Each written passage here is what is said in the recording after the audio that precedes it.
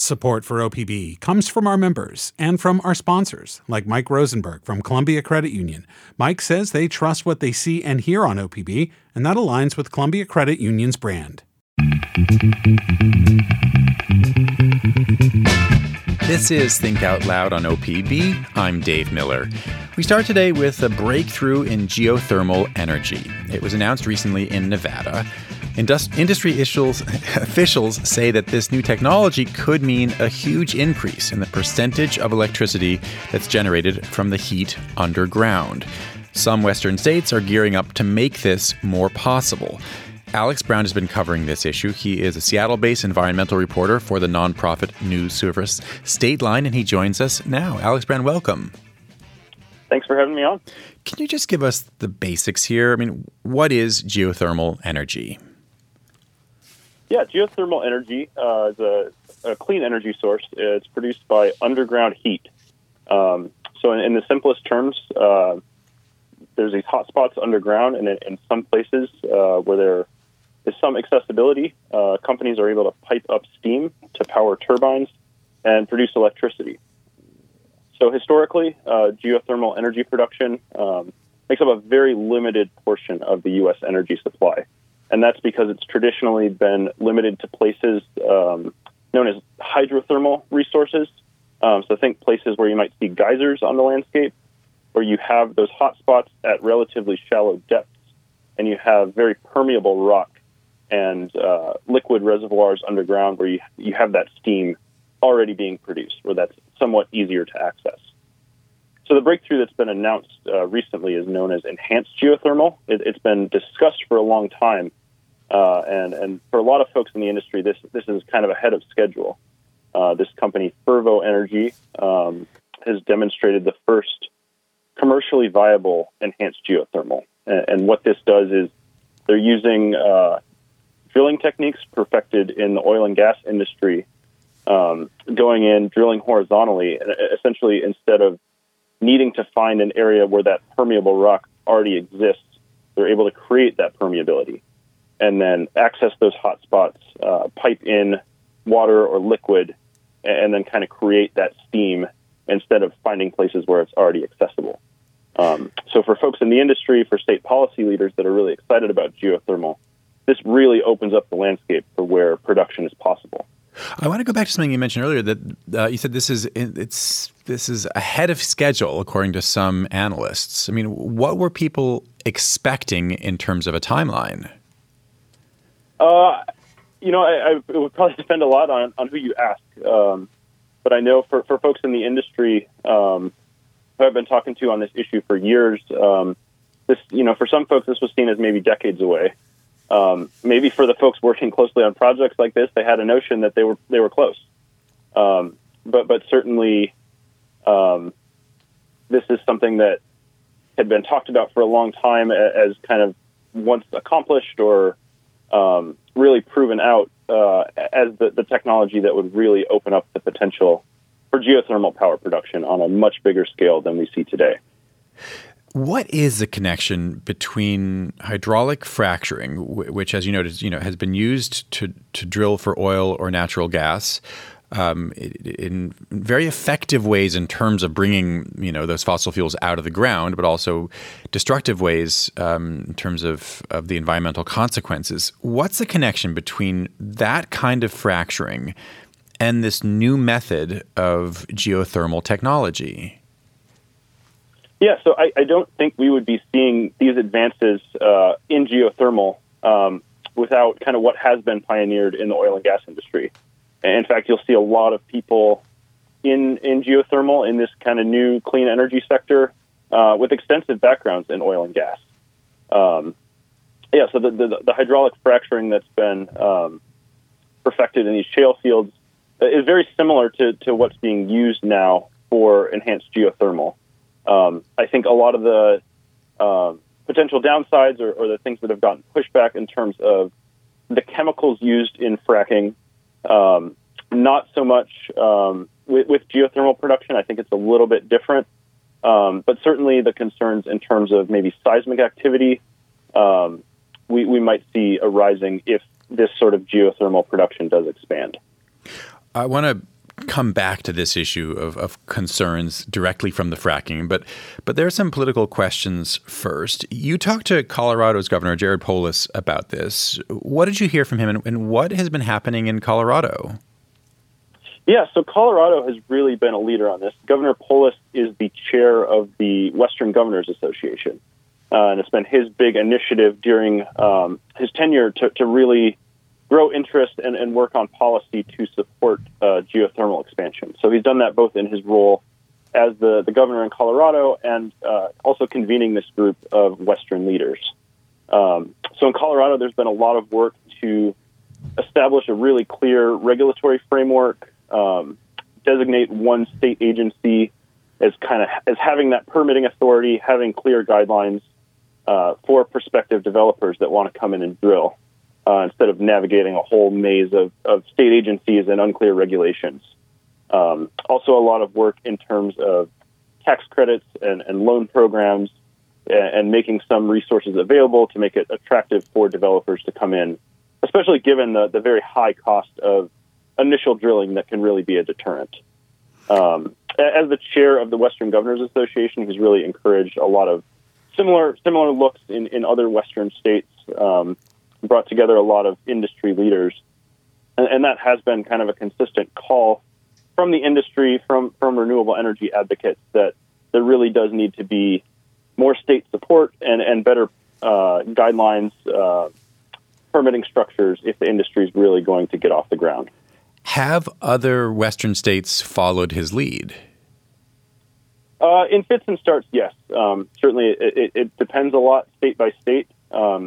New Mexico passed a pretty comprehensive package earlier this year. It was surprisingly pocket vetoed by the governor, Michelle Lujan Grisham, and I know advocates there are working pretty hard to figure out what her concerns are and try to revive this. But it was also similar in terms of getting a more clear permitting framework, getting more staff at the regulatory agency to process those permits, and then making some loan and grant opportunities available to prospective developers. Although I guess it's worth just talking briefly about the timeline here. I mean, this company, Fervo Energy, a Texas-based company, it was just last month that they announced this big breakthrough. So I suppose it's possible that in the wake of that announcement, more states could follow Colorado's lead. Yeah, that's certainly what we'll be watching for. There's definitely been growing interest just over the last couple years in a lot of Western states, certainly with this initiative, even before this breakthrough was announced, in terms of growing geothermal with existing hydrothermal resources. And I would imagine also in anticipation of the day that enhanced geothermal did become possible. So it'll be really interesting to see if more states throughout the West, especially where there's a lot more access to heat at shallow depths, kind of seeing the potential landscape opening up for geothermal really start to come on board in terms of a policy framework and maybe some financial support for the industry. Is there new momentum for geothermal energy in Oregon or Washington right now? I would say the focus, or at least in the last legislative session, is aligned a little more closely with what we've seen in eastern states, where there's a lot of potential for geothermal for heating and cooling. So Oregon lawmakers this past session approved, I think, $18 million in bond funding to help Oregon Tech renovate a geothermal heat system that provides heat and hot water for the entire campus. It's a pretty old school technology, but we're seeing kind of a renewed interest in this idea that you can heat a campus, or in some cases you can heat neighborhoods or towns with this just piping up heat from below ground instead of using gas pipelines. So that has been kind of where the attention has been, at least in this past legislative session.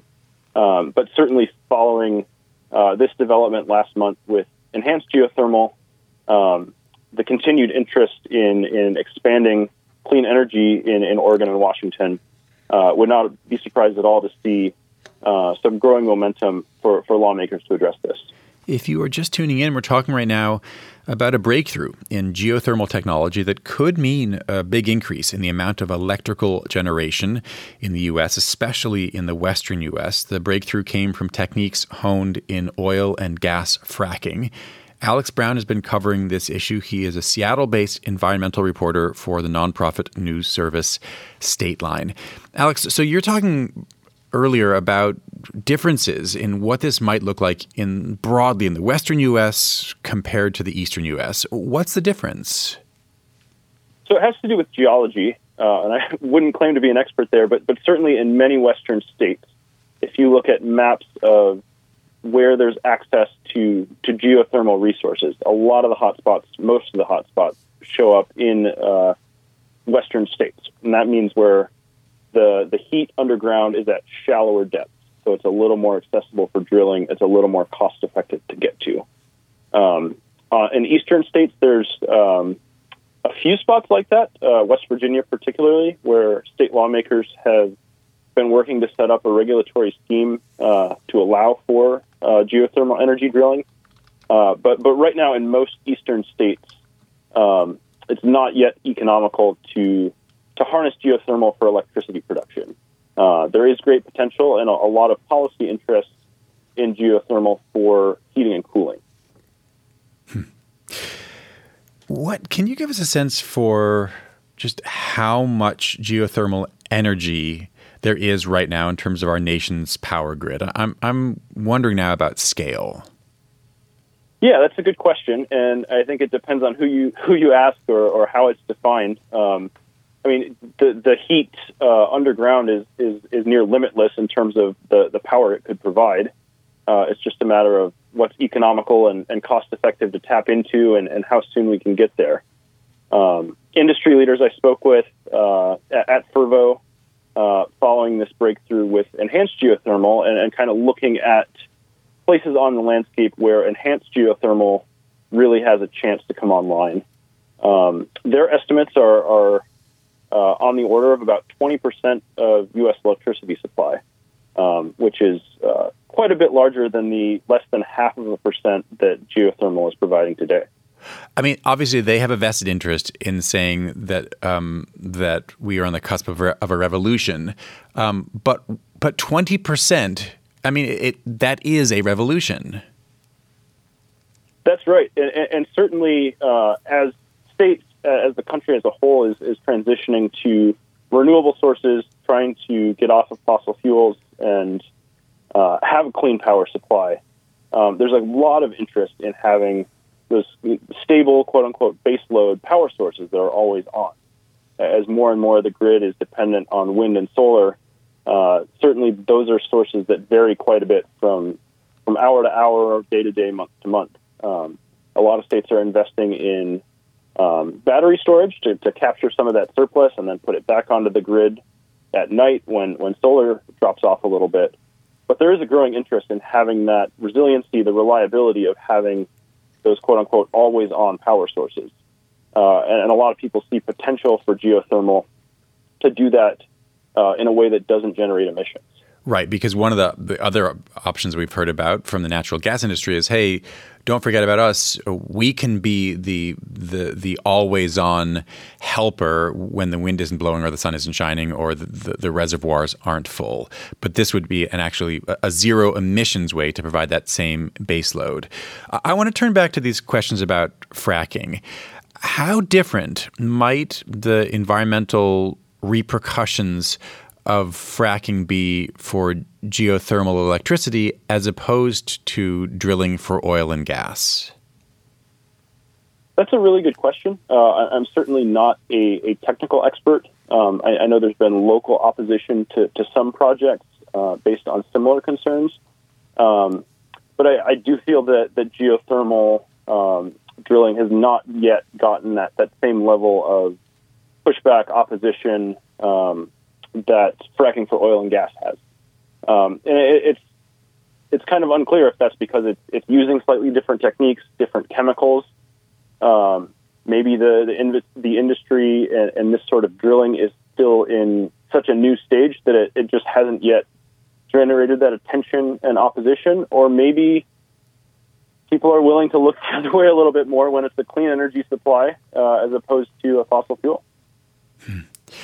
Well, I mean, this also gets us to the question of the timeline here, because as you said, one of the possibilities is people haven't been complaining because this has not really been used much yet. There's that one test case, which has proven successful in Nevada, but it's not like this is under people's homes all over the country right now. What is a possible timeline? I mean, how quickly might companies like Fervo, or I suppose their competitors, how long might it be before they would be able to actually scale this up in large, commercial projects?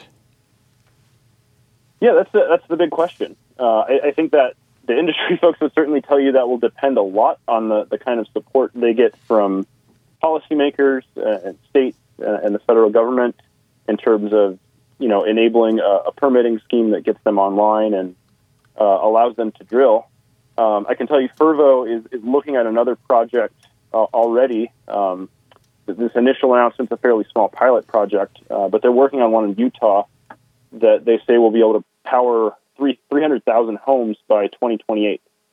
So that's just one project they're working on. I'm certain a lot of other companies are going to try to get pretty aggressive now that this has been announced. But yeah, it's the question of how fast this can scale up, especially as increasing portions of the grid are relying on wind and solar, is really the big question. Alex, thanks very much. Thanks for having me on. Alex Brown is a Seattle-based environmental reporter for Stateline. It is a nonprofit news service focused on state policy issues all around the country.